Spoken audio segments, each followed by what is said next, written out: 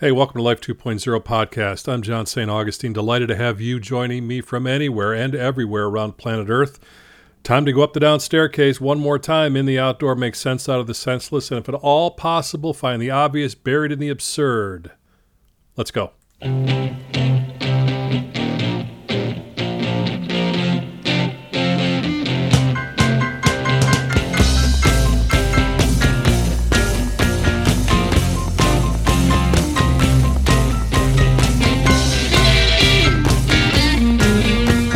That's right, taking care of business every way. Taking care of business. It's okay. I take care of business right here on Life 2.0. Glad to have you joining me another Saturday. Been doing this, 4.5 years now? Always get a big kick about getting behind the microphone. And I've explained this before. So much of my week is in production and audio and sound and things, and that's all well and good. And working on print projects for people and audiobook projects for people. But when I get a chance to kind of rip the cover off a little bit, and do this show, I can sit back, relax, have a cup of coffee, watch the sunrise, and spend some time with you. A little bit different this week, I think. There's a chance that I tend to rant and rave, bloviate, speculate, and often verbally defecate on occasion. But this is not that type of show. Today is a show about memories. And in specific, it goes back to the guy that I've known longer than any other human except my sister. And not sure even how we met. I'm just really glad that we did. I grew up on a street called Fletcher, 2449 West Fletcher Street. If you're a Chicagoan, it is right across where Riverview used to be, the amusement park, which is now like a corporate park where DeVry is and all that type of stuff. But Fletcher was one block off of Belmont, and so we lived right at the corner of Belmont and Campbell Street, and right across the street directly was Material Service Construction Yard. So it was a pretty busy place. We lived in an apartment before that. My folks were just newlyweds, and I came along in 1958, and I believe we lived in an apartment on Melrose Street. I have no memories really of that, but at some point, my grandmother invited my mom and dad and me, as I was just a little baby boy at that time, to come live on Fletcher Street. She had a two-flat, and the two-flat was an exact duplicate upstairs and downstairs. And the yard was frickin' ginormous. There was a garage at the back part of the lot by the alley, but it was a house that sat on two lots, basically. So the house itself was right on the curb of Campbell, and then, of course, the front street was Fletcher, and then the side yard was, you could put another house in there, and unfortunately somebody did years ago, but it was an expanse, I'm here to tell you. Very rare in Chicago to have a house on two lots on a corner. It was big time. So that's where I remember most of my formative years, right there on 2449 West Fletcher Street. And the block was only maybe, 10, 12 houses in total, maybe a little bit more, not very much. And out of those 10, 12 houses, there was only about 6 or 8 kids on the block. And it was, of course, both sides of the street. Now, directly across from us on Fletcher was like a manufacturing plant with a parking lot and stuff that took up half the block. But at the far end, more towards, that would be Western Avenue, there was an overpass, and there were houses down that way. But it was really the straight block on Fletcher on my side of the street is where I spent most of my time. And like I said, I don't remember the first time I met my friend Garry. And it's interesting to me, and I fumble with this. You're going to hear this through this little podcast today, because I still have difficulty grasping the fact that a guy that I met when I was a kid, I was 5, 6, 7, 8 years old. He's a couple of years older than me. He lived at 3/4 of the way down the block. That I don't know where we met the first time, but it was inevitable because we're kind of landlocked. You weren't allowed to go walking down Belmont Avenue or Western Avenue without any kind of supervision. So at some point we intersected, and we were the best buddies ever. And when I talk about best buddies, I'm talking about he's having lunch at my house, I'm having lunch at his house. We both thought each other's houses was the best thing in the world. And that went on for a few years, and the memories are thick as molasses on a cold day.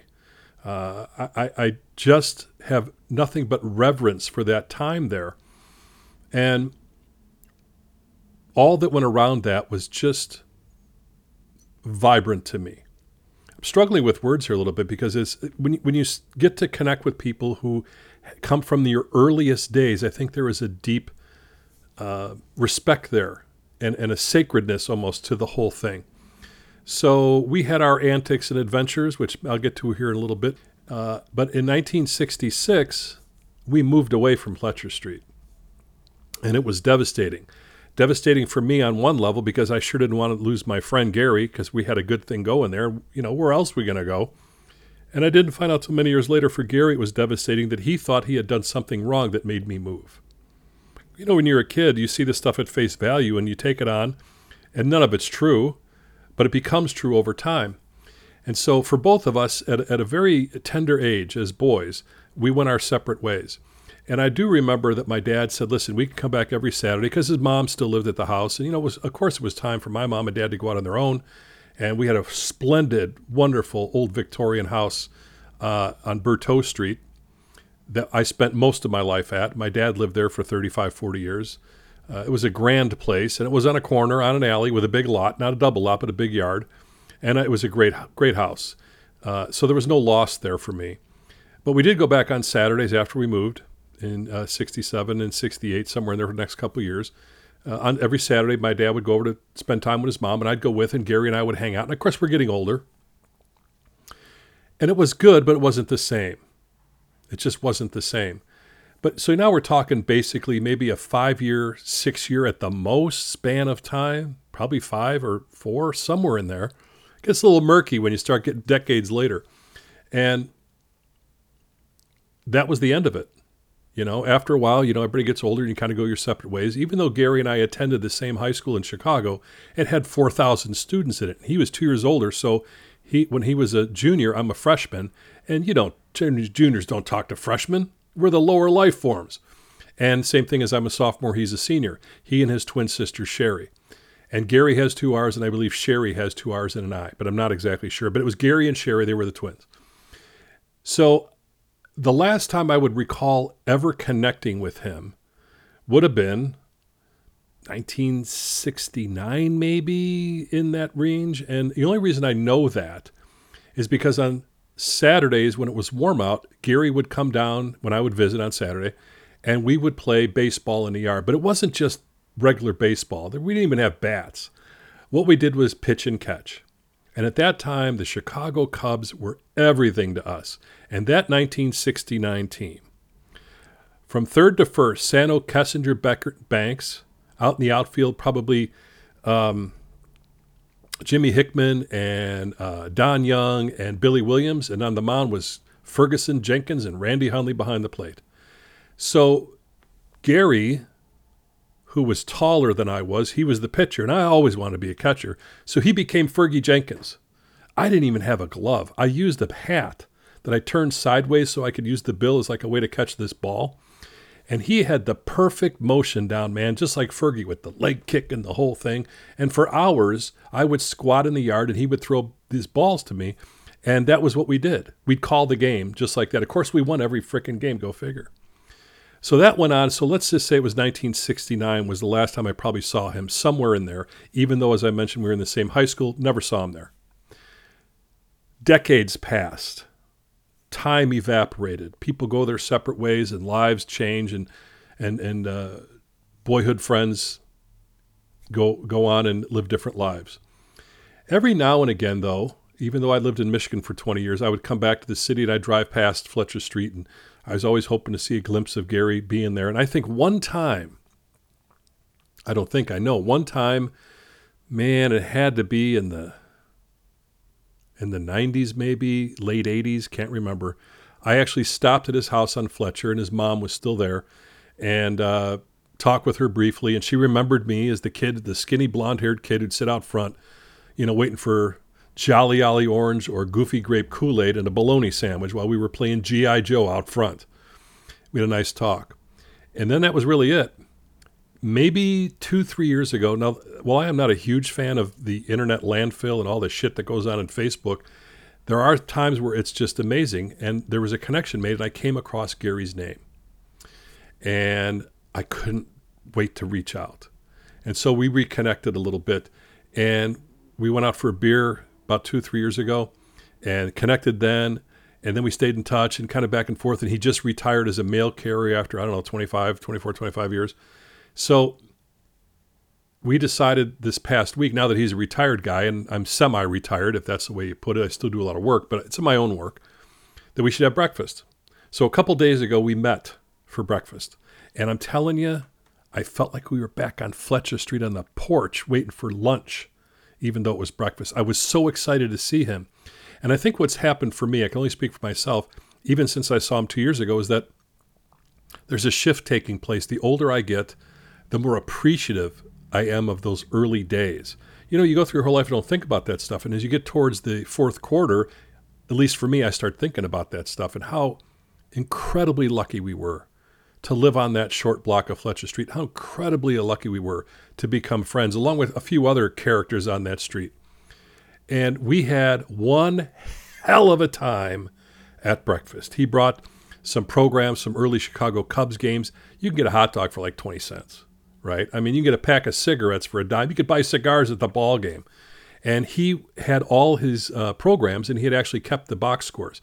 And it took me right back to a time when you'd go to the ball game, everybody got a scorecard, everybody got a little pencil, and you kept score during the game while they were playing at Wrigley Field. Man, nobody does that anymore.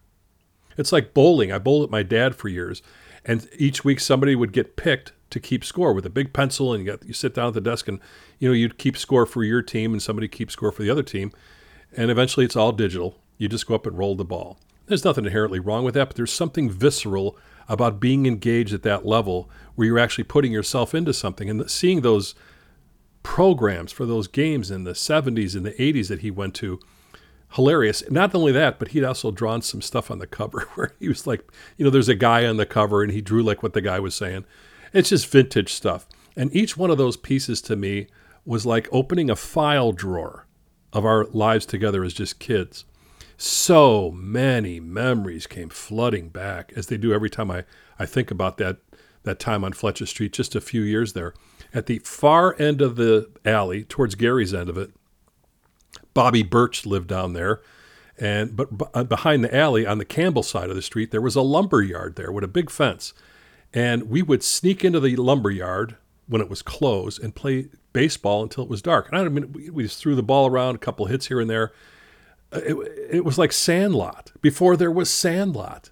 Literally out there, just a few of us, a handful, playing in this lumberyard. And I'm sure the people that owned it knew we were in there at some point, but we could cut through the boards and get in there and shimmy under the fence or climb over it and play baseball till it got dark. Never kept score. Didn't need to. And usually when it got dark, you'd hear Gary's mom, "Time to come home." And it's time to bug out and go back, and I'd run all the way down before it got too dark at the end of the street. Or the times that we would camp in his backyard. And camping, of course, is a relative term. His dad was in the Army. He brought back this just canvas giant tent that we would set up at Gary's yard.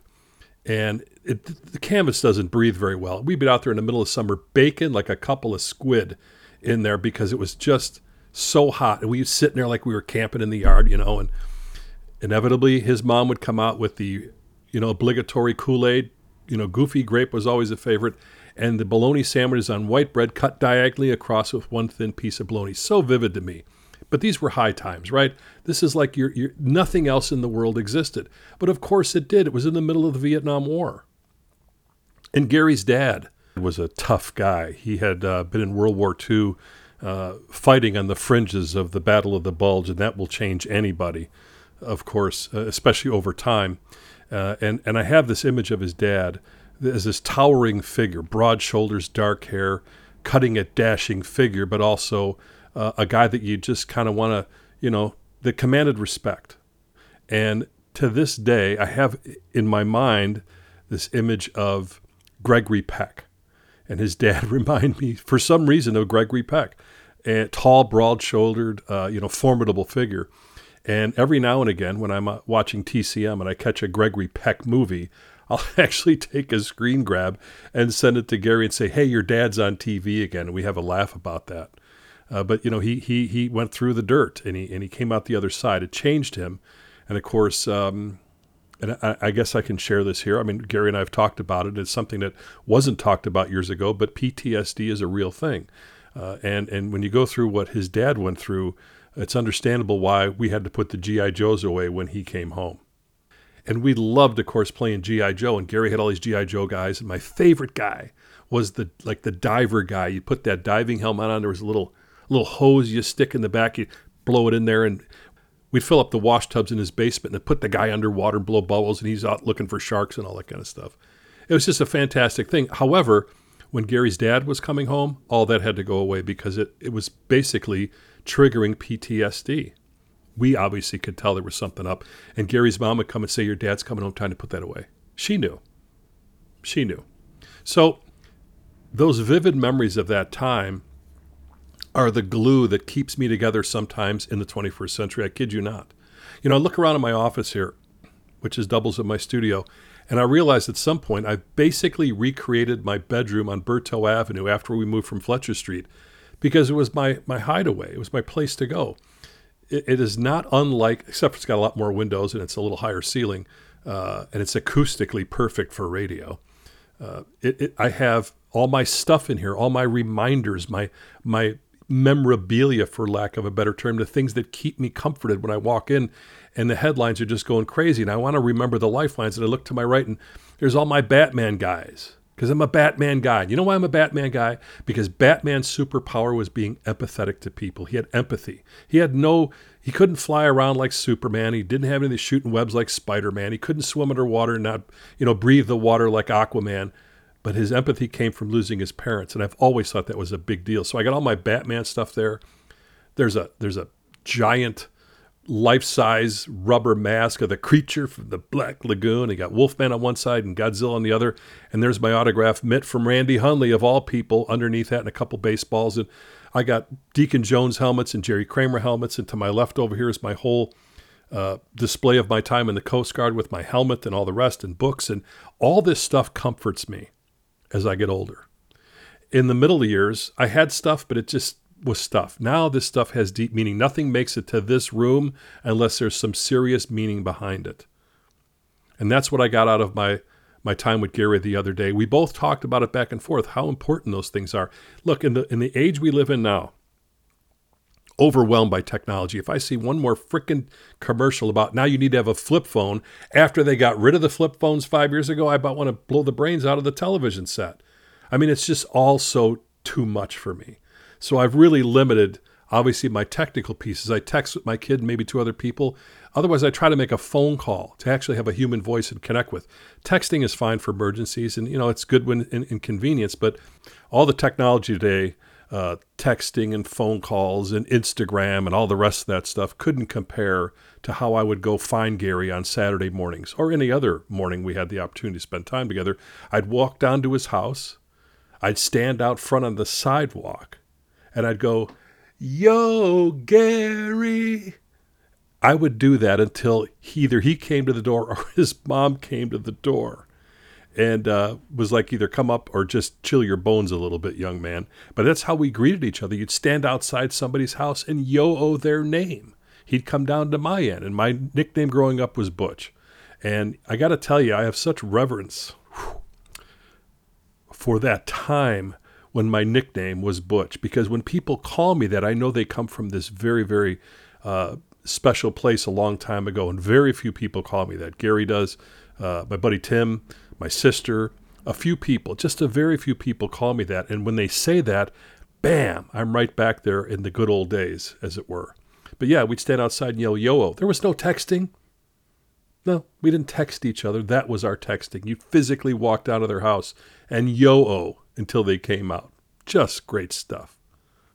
I couldn't text with Gary enough and create what we had at breakfast the other day for a couple hours, laughing and remembering.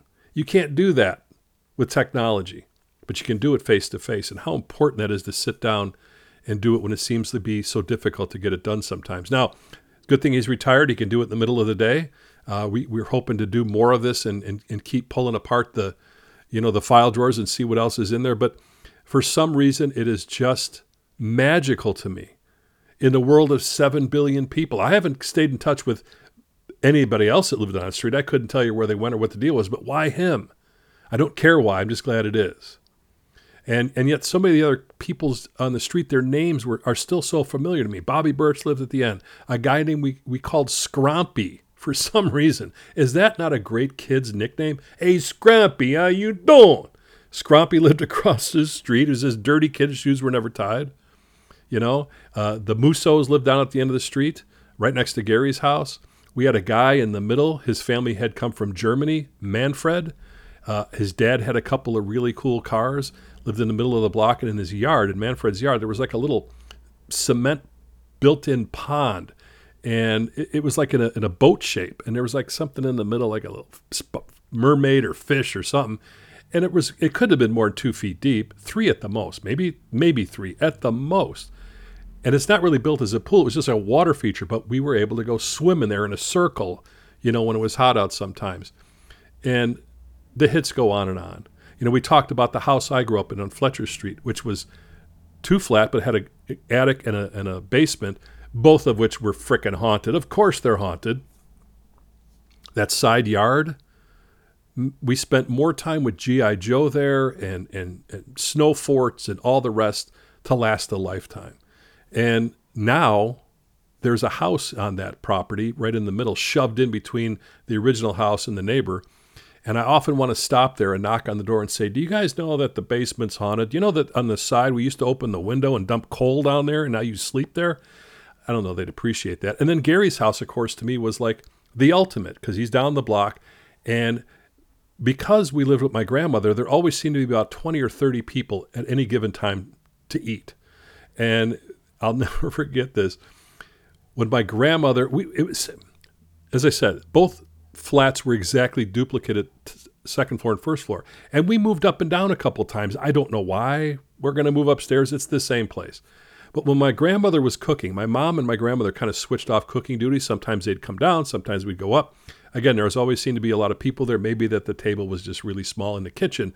But we would bang on the radiators. I can still see my grandmother taking a big metal spoon and bang, bang, bang, bang on the radiators, which was like ringing the dinner bell on the OK Corral Ranch, right?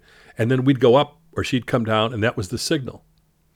And so it was very different at Gary's house where it seemed like there was only 3 or 4 people at the table, like normal. And it was just a very different scene, a very different energy. And I can recall one time getting there early and wanting Gary to play. And you can't play until he's done eating. And so I was kind of shuffled off to the living room and given a big tin of crayons. And the tin was an old coffee can that had all the presidents up to that time, which probably would have been Kennedy, would have been the last one on there. Maybe Johnson, I suppose, depending on when it was produced. That's a lot of presidents ago. And giving it something and I colored it and stuff. And I remember looking back from the living room into their kitchen, and I'm like, well, it's like the Waltons. This is the Waltons before there was the Waltons. It was like just a very different scene. So for me, I thought that was the ultimate. But the ultimate really was beyond the kitchen to the back porch. Their back porch overlooked the backyard, had these big kind of elongated windows that you could crank out. And of course, that was the perfect replication of the Seaview submarine that was from Voyage to the Bottom of the Sea with Richard Basehart in it. And that became like our playground right there. We were diving every day, I'm here to tell you, looking for the wonders of the deep. Until Gary's mom showed up with Kool-Aid and bologna sandwiches. So the gist of this is that maybe it's a reminder not to forget where we came from. I've often said, if you forget where you come from, sometimes you'll be sent back to be reminded, and that could be taken in a lot of different ways. You get a little bit too big for your britches, you'll be knocked down a few notches. If you forget where you come from, sometimes you have to go back and remember in order to go where you need to go. And so for me, that block, which I've lived on for, like I said, just a very short time, is such a huge part of my life, and Gary's as well, as he was sharing with me a lot of the memories that he had. And in all of that, I think, again, how fortunate we are to stay connected. It's got to be 50 years later, half a century, really, that we were able to sit down at breakfast. I think he looks the same to me. Of course, I have hair in my face. I didn't have it back then, but he basically looks like the same guy to me. And I think whenever I'm there with him, which is probably the second time we've seen each other in a couple of years, we go right back to Fletcher Street. We go back to being like an 8 and a 10-year-old. There's nothing wrong with that, especially in the world today. Can't stay there, but it's good to visit. Always good to visit those places. So the last couple minutes here, I'm just overwhelmed, I guess, with gratitude about how sometimes the universe works.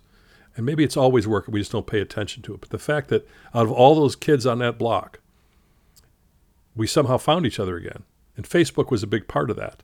And so for me, like I said, while I rail on this technical stuff, there are pieces of it. It's like everything else. Nothing is good or bad. Thinking makes it so. So in our particular case, we're able to connect and do those things. But there's nothing like that sitting down face to face and seeing each other again and remembering all those things and those great memories from just a very, very short time. How precious, sacred, and reverence we must have for that short time that all these decades later it matters so much. Try that now. Try finding the moments in your life now that have that. It's difficult sometimes. The world's changed dramatically since those days. It's no less chaotic, but the focus back then was just a short block called Fletcher Street. That was our world. And of course, as you grow up and the world expands, pretty soon you forget that world. But these are the days, I think, at least for me, that I need to recall that more than ever. So next time I see Garry, I'll maybe have another report for you. But for now, we had a great time, put on the feed bag in fine form, laughed, and sat in amazement at the memories that were just showering over us. It was a blessing, is really what it was. Nothing but a blessing.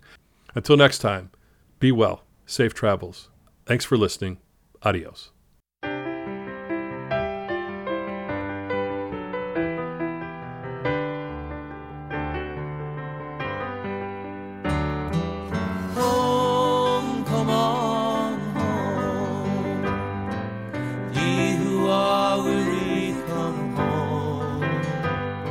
Softly and tenderly calling,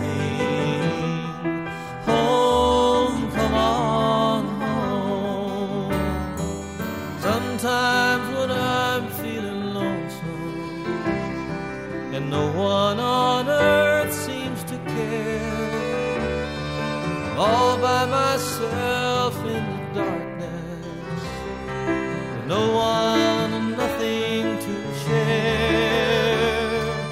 Just when it feels like it's hopeless and I'll never make it alone, I hear the voices of angels tenderly calling me home. Home, come on home. Ye who are weary, come home. Softly and tenderly calling, home, come on home. I try to keep it together, and I never let on that I'm scared. Still sometimes I fall to pieces, scattered and lost everywhere.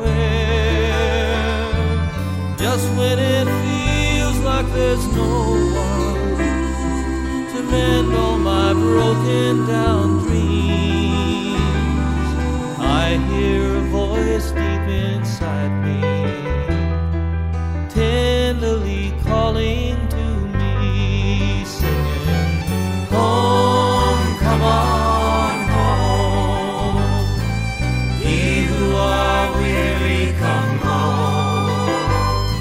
Softly and tenderly calling, home, come on home.